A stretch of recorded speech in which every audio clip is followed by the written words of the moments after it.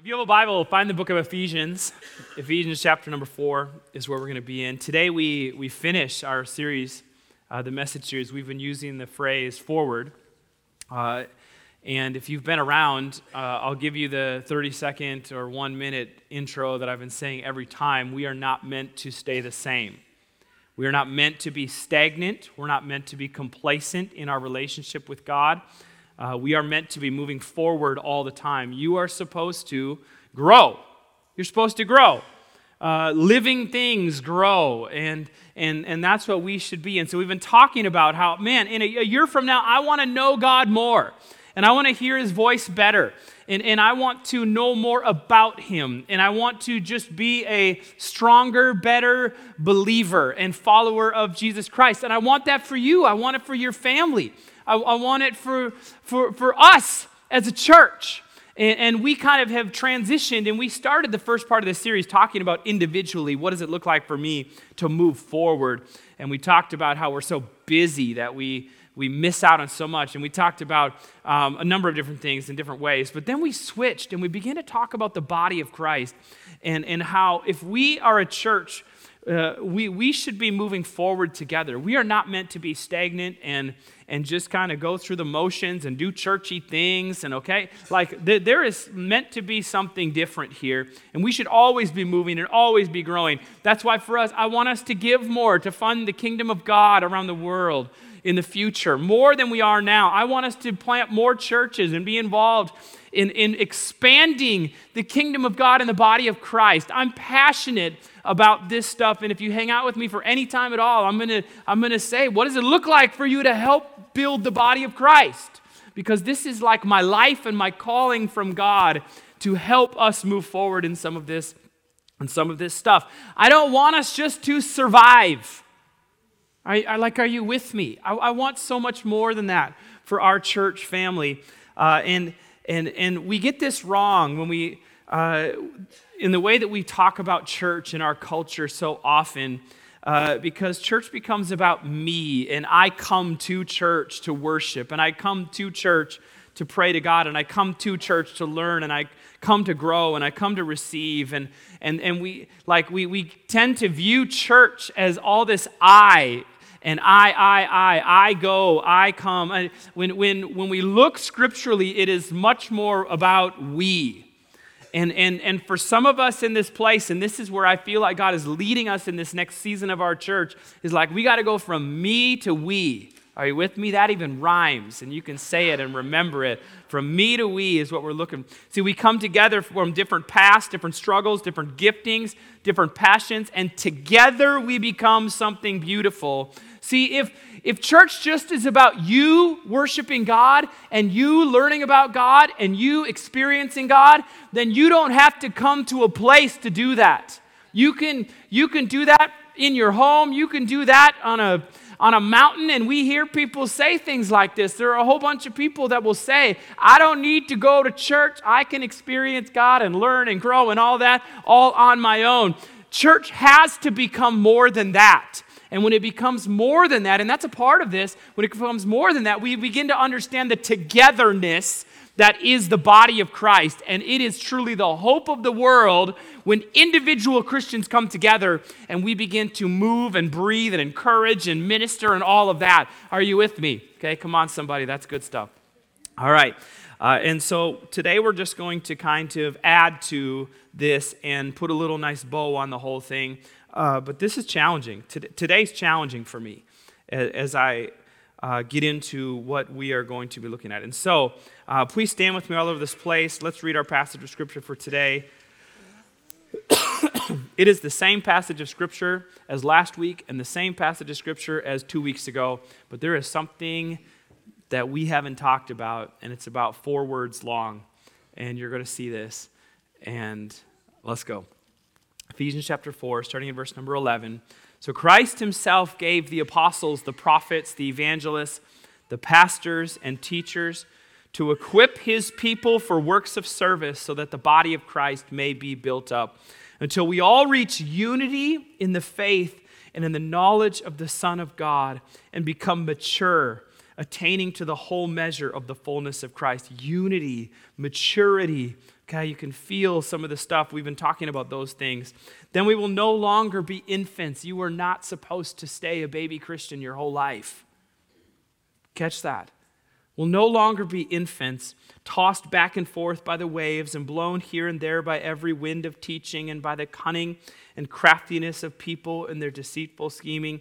Instead, speaking the truth in love, we will grow to become in every respect the mature, again, you hear that? The mature body of Him who is the head, that is Christ. From Him the whole body, joined and held together by every supporting ligament, grows and builds itself up in love as each part does its work. Let's pray. God, we pause for just a moment to invite you corporately into this moment. We say, God, we need you. God, we don't want this just to be about us individually. We don't want it just to be about me on a stage. But God, let this significantly be something that alters the way that we live and the way that we think. And so, God, we respond to you and what you are saying through your word. And we give this to you in your name we pray. Amen, amen. All right, give somebody a high five and have a seat.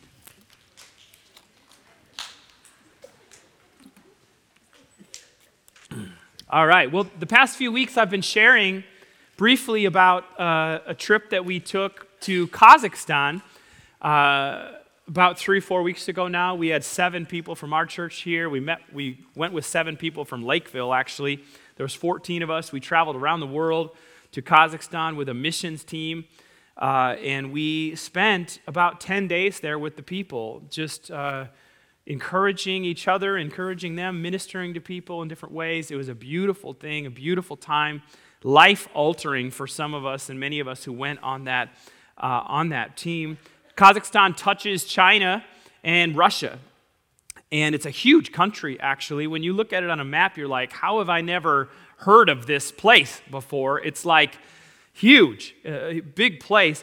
And Kazakhstan was part of the Soviet Union for many years, all the way up until about 1993. Dangerous part of the world, by the way, when you start to get into Russia, the Soviet Union, especially in the 80s and 90s, and China, and all of that stuff. We have all the stands right to the west, including Afghanistan and Pakistan, and some of these very dangerous places and difficult things. But right now, Kazakhstan seems to be a very stable and safe place. And I say for now because every few years the leadership seems to change in Kazakhstan, and it really, most of the Christians there believe it's only a matter of time before things like turn pretty south pretty quick. And so we can be just continuing to pray for people around the world who are suffering in many ways that we just don't understand. But most of the country of Kazakhstan is made up of the Kazakh people, K-A-Z-A-K, the Kazakh people. But there's a number of what we would call minority groups there as well, people with their own culture, their own language, their own food. We spent most of our time with the Kazakh people, and if you've heard me talk about this last couple of weeks, visiting teen challenge centers and addiction type of stuff, visiting some small churches and different things, but we were also there to work with and to visit a very specific group of people, a people group that is known as the Uyghur people, and if you try to look it up online, you're not going to be able to find it very well because it's spelled with a U, and so it's really kind of a weird word, but the Uyghur people. And the reason we went to see this people group specifically is that, and I'm going to be careful how I say this because we're live online right now, our former music and youth pastors of our church are global workers, is the phrase that I'm going to use. You could use a word that starts with M, okay? But our global workers over to this specific people group in Kazakhstan.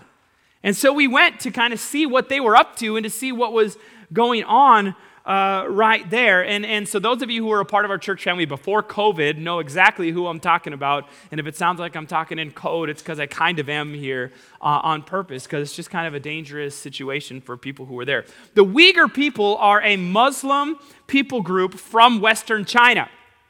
And in fact, right now, this people group in China is persecuted horrendously. This is the Olympics from last year or the year before, the Olympics were almost boycotted by most of the world because of how China was treating this specific people group. And then China responded by saying, nah, that's not happening. And then they took a Uyghur person and had them carry in the torch. And it was super controversial in the world because everybody around the world knows that China is like persecuting these people and it's this horrible situation. But there are 12 million Uyghurs in Western China and about 400,000 that live across the border in eastern Kazakhstan, okay? So that's the situation here. Hang with me because this is going to be important. But the Uyghurs in China, 12 million Uyghurs in China, we cannot get global workers to them. China won't let us. They're not open to the West of any kind. If you want to go to China, you can hang out in Bangkok and some of the eastern places. They will not let you on the western half of China. It is absolutely closed and super dangerous. Things are not good, okay? But the 400,000 Uyghurs across the border in Kazakhstan, we have full access to them, to this people group. And our church really has sent the first global workers to this people group in this way. And so we're it's a really an important thing that we're a part of. See, the Uyghur people are almost 100% unreached with the gospel. You search online and you will read they are 99.99% Muslim, is what you'll see. 99.99%, which basically means, like they'll say, I know there are a handful of Christians in the 13 million in the world, so we can't say it's 100%. This is what's going on here. But in Kazakhstan, there is a total of 1 public churches for the 400,000 Uyghurs. There's a handful of what we think are more underground things that's happening. But back to our trip. Sorry, that was all just kind of to get us started. But 3 Sundays ago, our team was in that one church, the one church for the Uyghur people in Kazakhstan. We got to go to that church. We went there on a Sunday service. We worshiped with them. We were the body of Christ and encouraged each other in that way. And I got to speak to these people through an interpreter. It was unbelievable. Go ahead and put that picture on the screen. This was the picture of their church. All of them, by the way. There might be a few kids that are like in another room right now. But this is us intermingled with their church. And they had been given this building, and it was like this incredible supernatural thing that they even had any of that. But there's 24 of them and a few kids that are in the other room. That is all in the one church for the Uyghur people, 400,000 people. But it was so beautiful. It was unbelievable to be there and to see them sing like unashamed, and to see them dance, and to see them like it was people who have their people group has been so horribly persecuted throughout the years. And to see them singing in this way. Almost every person in this picture has people across the border, family members across the border where horrible things are happening. We took time in the service to pray for them, to pray for the people, the Uyghurs in China. We prayed for them, specifically for the Christians, but there's not very many, that God would give them strength, but also just for family members that were persecuted. Well, after the service, one of the most memorable things on the trip happened for me. We took this pastor of this little church and his family out for lunch. And we sat there and we just listened to them tell their stories. First, let me show you what we ate. Go ahead and put the picture up. Hey, look at that. Okay? This is like a traditional Uyghur dish. It's called lagman. I don't know how exactly you say it. It's hand-pulled noodles. By the way, if you want to watch something fascinating on the internet, search how do they hand-pull noodles, because this is crazy thing. But they're like taking flour and also they go like this and they have noodles. It's really messed up, okay? It is. And that's lamb is what that is, mixed in with that. And then this right here is not a soup. That is the nastiest, sour, salty milk tea that you would ever have in your life. It is so disgusting. It is really, really bad. Okay, but they have that at pretty much every meal in this culture, and so I just have that. Go ahead and put the next picture up here for me. But this was our group. I told the guy in the middle here in the black, I told him, yeah, me and you, we have the same issue with shirts, don't we? It's like, yeah, I don't know, it's a muscular guy problem. Most of you wouldn't understand that. But this guy here is the pastor, all the way on the left here in the black. And go to the next picture here for me, because this is when they begin to talk. And so this guy over here, I'll tell his story just in 15 seconds.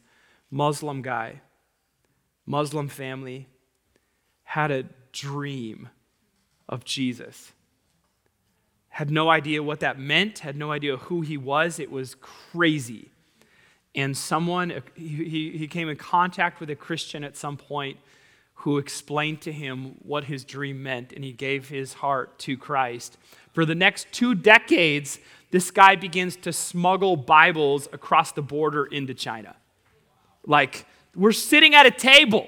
This is stuff you read about in crazy books.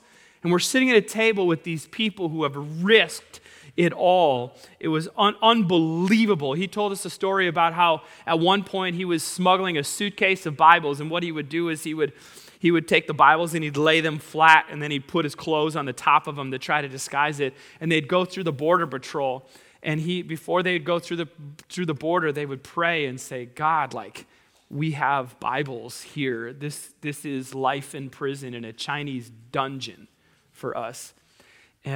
We need your help. And he tells the story of how they would open up the suitcase, and he's standing right here, and they'd open it up and they'd lift it up, and they'd look in there, and he's standing here and he's going, I can see the Bibles.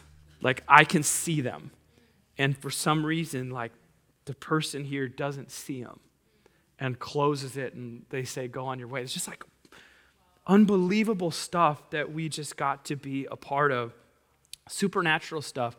But I remember, and the reason I'm bringing all this and what we're going to talk about today is I remember one of the last things that they said to us. He said there are 13 million Uyghurs in the world, and I know all of the pastors. And he said, I know all personally. And he put up his hands, and through the interpreter's like, there's less than 10. We're 13 million. But he began to tell us how there's this wave of Jesus moving through these Muslim people in China. It's unbelievable, supernatural. There's a fire burning. And they kept saying to us in different ways, and I talked to them separately as well, and he's like, we need your help. And I was like, well, what do you, and I'm, you're thinking, okay, that they're going to ask Americans for money, and they didn't want money. They said, we need Bibles. We need Bibles. We need Bibles in our language, because not everything is translated. We need training materials to translate into our language so we can train pastors. And it's actually going to be one of our global projects for 2024. We're going to talk about this as we get closer to March, where we're going to be a part of translating the Bible and translating materials into this culture where our former youth pastor and music pastor are right in the middle of all of this that's happening, by the way. But these people are experiencing a move of God in the midst of some of the most difficult things you could ever imagine. And here's why I bring any of that up. When you begin to spend time with people like this, people from difficult parts of the world, people who are following Christ in this way, and you begin to hear stories of God's faithfulness and supernatural things and all of this, it is always connected. Don't miss this right here. It's always connected with people who have a deep commitment to prayer. Like they don't just go through this lackadaisical, they don't just go through this complacent and apathetic. It's their life we're talking about. It's different. They come with this deep passion and this deep commitment to God, understanding that if God doesn't show up in this moment, then we are in a heap of trouble. And so you hear the power of their prayer life in different ways, reliant on God for their daily bread and reliant on God for the daily protection for their family. And I'm just telling you, the gospel cannot and does not move forward in places like this without the hand of God, like guiding and moving and breathing and all of this just happening. But the result, Muslim people who know nothing of Jesus have dreams and come to Christ. Unbelievable. And God closing the eyes of the Chinese police. And what I want to show you today, and it won't take much time, is that right in the middle of this beautiful passage on the body of Christ that we've been looking at, the Apostle Paul throws in these 5 or 6 words that remind us of our need for Jesus in this, okay? And so here we go. We're just going to talk through this. We're going to read what we've read, and we're going to talk through it again. So verse 11, it says, Christ himself gave the apostles, the prophets, the evangelists, the pastors, and teachers to equip his people for works of service so that the body of Christ may be built up. This was last week, and if you missed last week, I need you to watch that message online because it was significant. Because we talked about how the role of the leaders in the church is not to do ministry. The role of the leaders in the church is actually to prepare and equip and train the people for ministry. And can you imagine, as we are all ministers, and how that impacts things for works of service? Okay, verse 13, until we all reach the unity in the faith and in the knowledge of the Son of God and become mature, attaining the whole measure of the fullness of Christ. Moving forward together, unity together, maturity together in the faith and all of that. Verse 14, then we will no longer be infants, tossed back and forth by the waves and blown here and there by every wind of teaching and by the cunning and craftiness of people in their deceitful scheming. Or we could say it this way, as we become more and more mature, we no longer watch every stinking YouTube video on whatever junk is out there of some random person claiming that they know all about whatever, and we aren't moved and changed our theology based on what some wacko says, which is a major issue in the American church right now. YouTube and Facebook and TikTok, beautiful things they are in whatever avenue you want to say, but they also are a detriment as anyone who wants to can get up and say anything they want. You know that, right? You understand that? So just because someone says that the end is coming next week or whatever else, because let's be smart here and let's be mature and let's look to the Word of God together on how we understand some of this. Wow, that was a rant that was not in my notes. Let's move on, okay? You're not supposed to stay a spiritual infant, is one way that we'll say that. Okay, verse 15, here's what we're getting to today. Okay, instead, speaking the truth in love, we will grow to become in every respect the mature body of him who is the head, that is Christ. From him the whole body, joined and held together by every supporting ligament, grows and builds itself up in love as each part does its work. We have this picture of a physical body is the illustration that the Apostle Paul, who's the one writing this, it's a letter he's writing, he gives this illustration, a physical body, all these different parts coming together. We know this. We've talked about this. Different parts, different gifts, different backgrounds, different passions, different stories. We come together in differences and we make the whole, and we are the body, each doing its part, moving and breathing and living. And we are the body of Christ, just like Jesus is here today. That's who we are supposed to be through the body of Christ. It's the picture of the church. But let's read part of this again, and I want to point something out, something we haven't talked about. Instead, speaking the truth in love, we will grow to become in every respect the mature body of him who is the head. That is Christ. In the middle of all this talk about the body of Christ, ministers, every part coming together, all of this type of stuff, we have these words, the mature body of Christ, of him who is the head, and that is Jesus. And see, we can miss this if we move too fast, and it may not even sound like that big of a deal. It's just a few words that are thrown into the middle, like we grow to become the mature body of him who is the head. That is Jesus. And so here's where we're at. To put it very simply, we are the body of Christ, but Jesus is the head. Just taking it very literally here. We're the body of Christ, but Jesus is the head. We are the body, okay? Which from a very literal perspective, we are to live and move and act and minister like Jesus was still here in flesh and blood. That's what it means for us to be the body of Christ in that way. We're to be the hands and the feet of Jesus, okay? We are the body of Christ, but understand, again, Jesus is the head. And then the question becomes, what does that mean?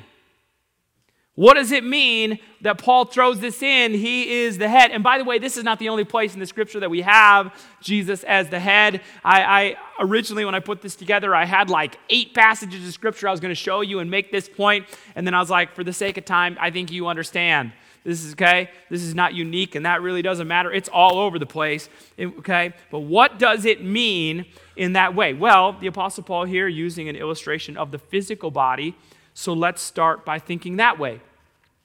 On a physical body, the head is where all the decisions are made. Would you agree? Decide in your mind right now. Oh, that was dumb. Okay? The head is what does all the thinking. Okay? It provides the direction for the rest of the body. Where to go, how to move, all of that. The head neurologically communicates with the rest of the body and tells it what to do. Everybody put your arm up in the air for just a moment. Come on, let me know you're like, and wave it like you just don't care. Okay, now we're getting weird. But understand, your arm, it don't do anything unless your head tells it to. We don't even think about it that way because it's just so like instantaneous and natural, and I don't even know how it works, okay? But all sorts of scientists and things, and you know this from biology class, your head is sending signals and your arm is responding by going up in that way. Some of you grew up on farms, cutting the heads off of chickens. Raise your hand if that was like your national pastime. That is way more than I thought. That is fantastic. What kind of hick church are we? Like, how many ever cut a head off a chicken? Oh, yeah, I did that. That's fantastic. Oh, my goodness. Well, you know what happens. The weirdest stuff ever. And you got 10 or 30 seconds where that thing's flapping with no head. And it's running around with no head. Some of you teenagers have never experienced that, okay? Because you just went to Cane's or something and got your chicken that way. But like it is the weirdest thing ever when a chicken with no head still moves. And you can read all about that and whatever else. I read online, I shouldn't even talk about this, I don't have time. But there's a chicken that lived 18 months after getting part of its head cut off. The farmer missed a little bit and chopped the head off, half of it. Okay, why are we talking about this?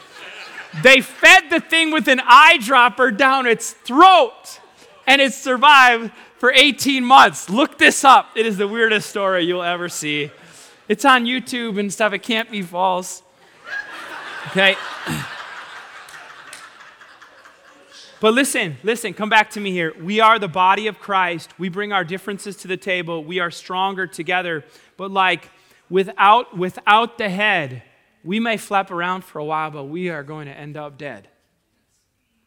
Like just don't miss that, okay? And we gather to pray and we gather to serve, but understand all of that is temporary. It's short-lived and eventually dead without Jesus leading and Jesus guiding and Jesus directing and being a part of it all.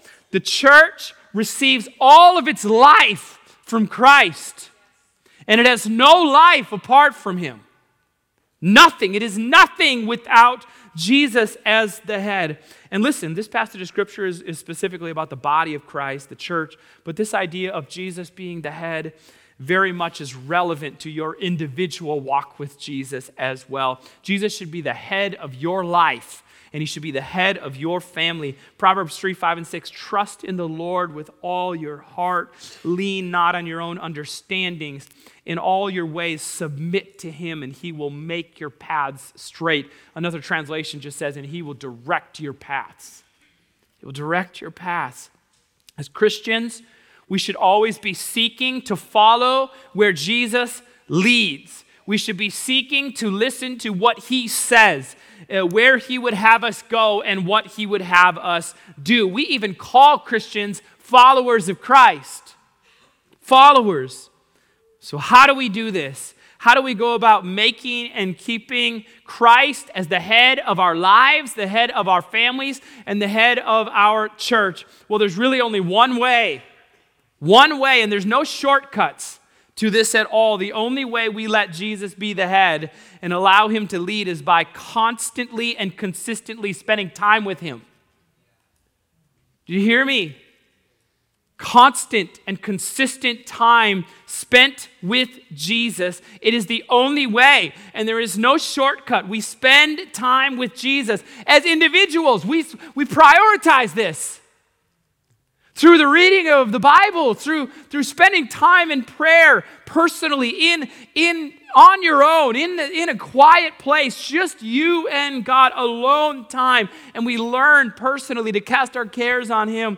And we learn to just sit alone with Jesus and begin to watch as he leads and he guides and he speaks and he fills our minds with all sorts of thoughts and things and all of that. Like we reread the life of Jesus. And one of the interesting things as you read about Jesus in the Gospels, which are the 4 books of the Bible that tell his story, but we often see Jesus wandering off all by himself to spend time with the Father, is what it says. I'll show you one, Mark 1:35. Early in the morning, while it was still dark, Jesus got up, left the house, and went off to a solitary place where he prayed. Jesus thought and knew the importance of spending time with God the Father.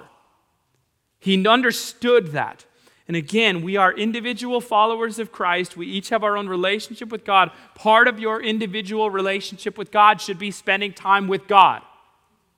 Figuring that out, learning how to do that, growing in that, having prioritized time in that way. And I'm just telling you, the American church as a whole, American Christians, we struggle with this.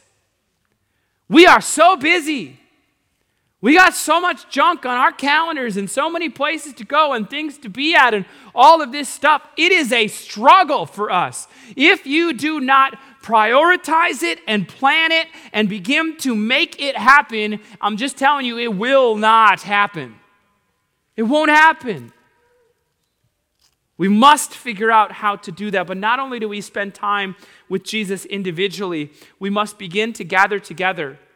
We'll talk about a couple different layers here quickly. We must begin to gather together even in smaller groups and pray. Matthew chapter 18 says, where 2 or 3 gather together in my name, there I am with them. James chapter 5, we looked at this one last week. Confess your sins to each other. Pray for each other so that you may be healed. The prayer of a righteous person is powerful and effective. Like there's this piece of us gathering together with 1 or 2 or 3 or 5 other people and just spending time in prayer. We must learn how to do this if we want to be the body of Christ and we want to keep Jesus at the head. And my questions, even as we start here, as we start, some of you are like, "You're just starting," okay? But as we get to kind of closer to the end here, like, listen, are you spending time with Jesus? And are you spending time with a few other people at different points and different times in your life where you are praying with and for someone else? Because Jesus must be the head. But you know what happens? When we don't spend time with Jesus, our own thoughts and our own mind begins to say, I think I have good ideas. And I think I know what's best for me. And I think I can do this stuff. And we begin to push our own ideas and our own agendas. And now all of a sudden we become the head. And I'm telling you, if you are the head of your spiritual life, then you have a mess waiting for you at some point. And these beautiful passages of when the body of Christ gathers together to pray. Okay, we do that. We do that individually. We do that in small groups. We also do that corporately, scripturally. We do it corporately. There are these beautiful passages of Scripture that talk about what happens when the body of Christ gathers together, all of us together, to seek God and to pray. Acts chapter 4 just says, after they prayed, the place where they were meeting was shaken. I don't even know what that means. But something happened when the people of God gathered together and began to pray. And they were all filled with the Holy Spirit and spoke the word of God boldly. The church gathers together and they pray together, and powerful stuff begins to happen. And they walk out the doors of that place and they begin to be ministers to their world. And I'm sure these followers of Jesus were praying on their own individually, but they also gathered together to pray as the body of Christ, to align themselves with each other and with Jesus, who is the head. Acts chapter 12 says, Peter was kept in prison, but the church was earnestly praying to God for him. And we get a picture of this story that they had gathered together and they were praying because one of theirs was in prison for speaking about Jesus. And they began to pray together. I imagine that these people prayed individually for Peter as well, but they gathered together to pray. 2 Chronicles chapter 7, one of my favorites. If my people who are called by my name will humble themselves and pray and seek my face and turn from their wicked ways, then I will hear from heaven, I will forgive their sins, and I will heal their land. There is a piece when you read this section of Scripture from 2 Chronicles of individual/together. If my people, it's not like if you, but you is in my people. You is in my people. That was great.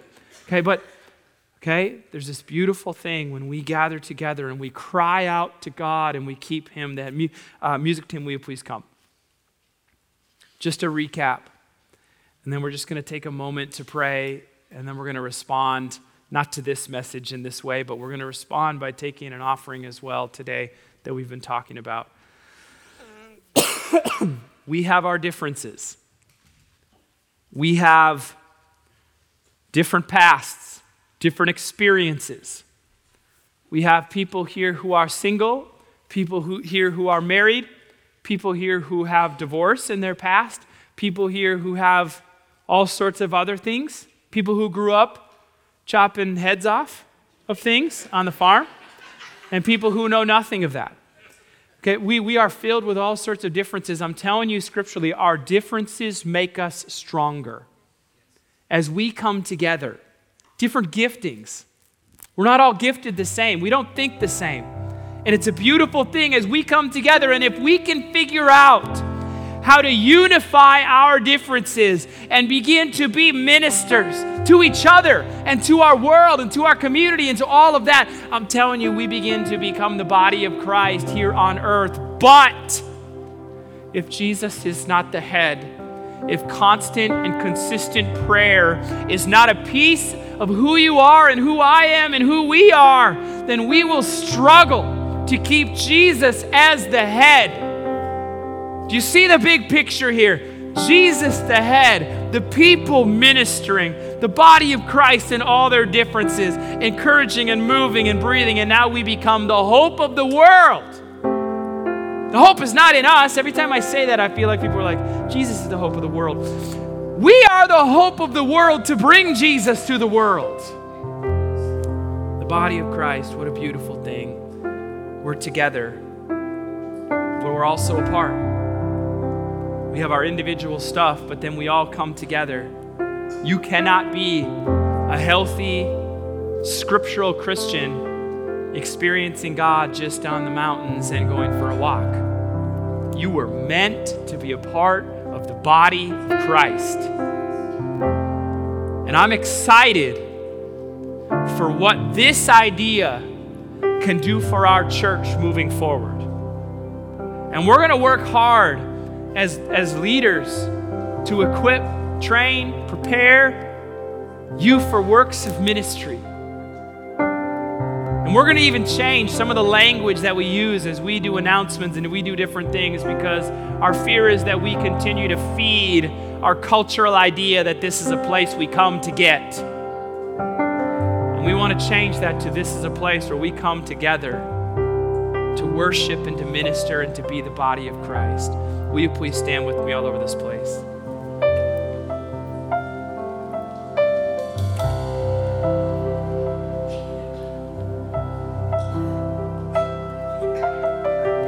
God,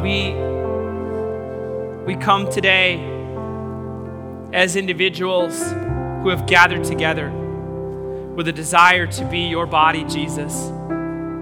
But God, we truly hunger and thirst to keep you as the head, to follow your lead, to know you and hear your voice. Fill us, God, with more of you as we seek you more and more. God, I pray that every single one of us would strive to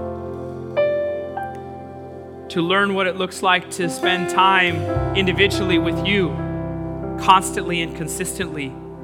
I pray, God, that every single one of us individually would begin to find 2 or 3 or 5 people at different times that we gather together with to pray and to seek your face and to keep each other accountable and to just spend time together. And God, I pray that when we gather corporately, that we would seek you, that we would hear you, that we would know you, that we would follow your lead. We love you and we need you in your name. One last thing just before we... For some of us in this place, the enemy, and we have an enemy, his battleground is your mind. And he will begin to twist what's happening right now and begin to formulate in a way that makes you feel like a failure. It's called condemnation, where Satan begins to say, wow, you're not doing any of that junk. You are a horrible. You can never do that. And begin ... That's the way the enemy works in this type of moment. The Holy Spirit convicts. Satan condemns. He brings that. The Holy Spirit grabs us by the hand and walks with us and says, there is a deeper place and there is more to this. And he gently pulls us along and says, will you go there with me? And I want you to feel that today. Don't for a moment let Satan fill your mind with guilt and shame for what you haven't been or what you haven't been doing. Let this be a moment where the Holy Spirit begins to pull you forward into a new place. Amen.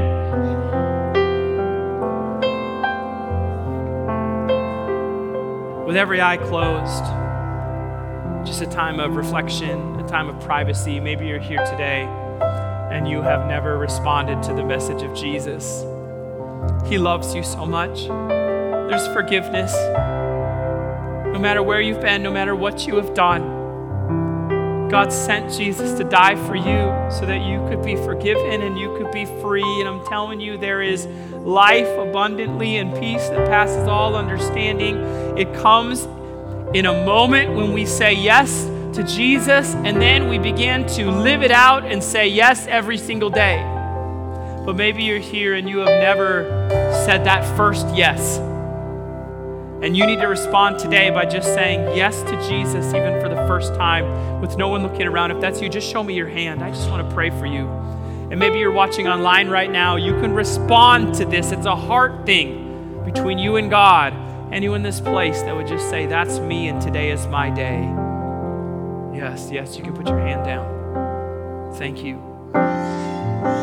Church, let's just pray together to help those in this place who are responding in that way. Let's pray. Father God, I give you my life.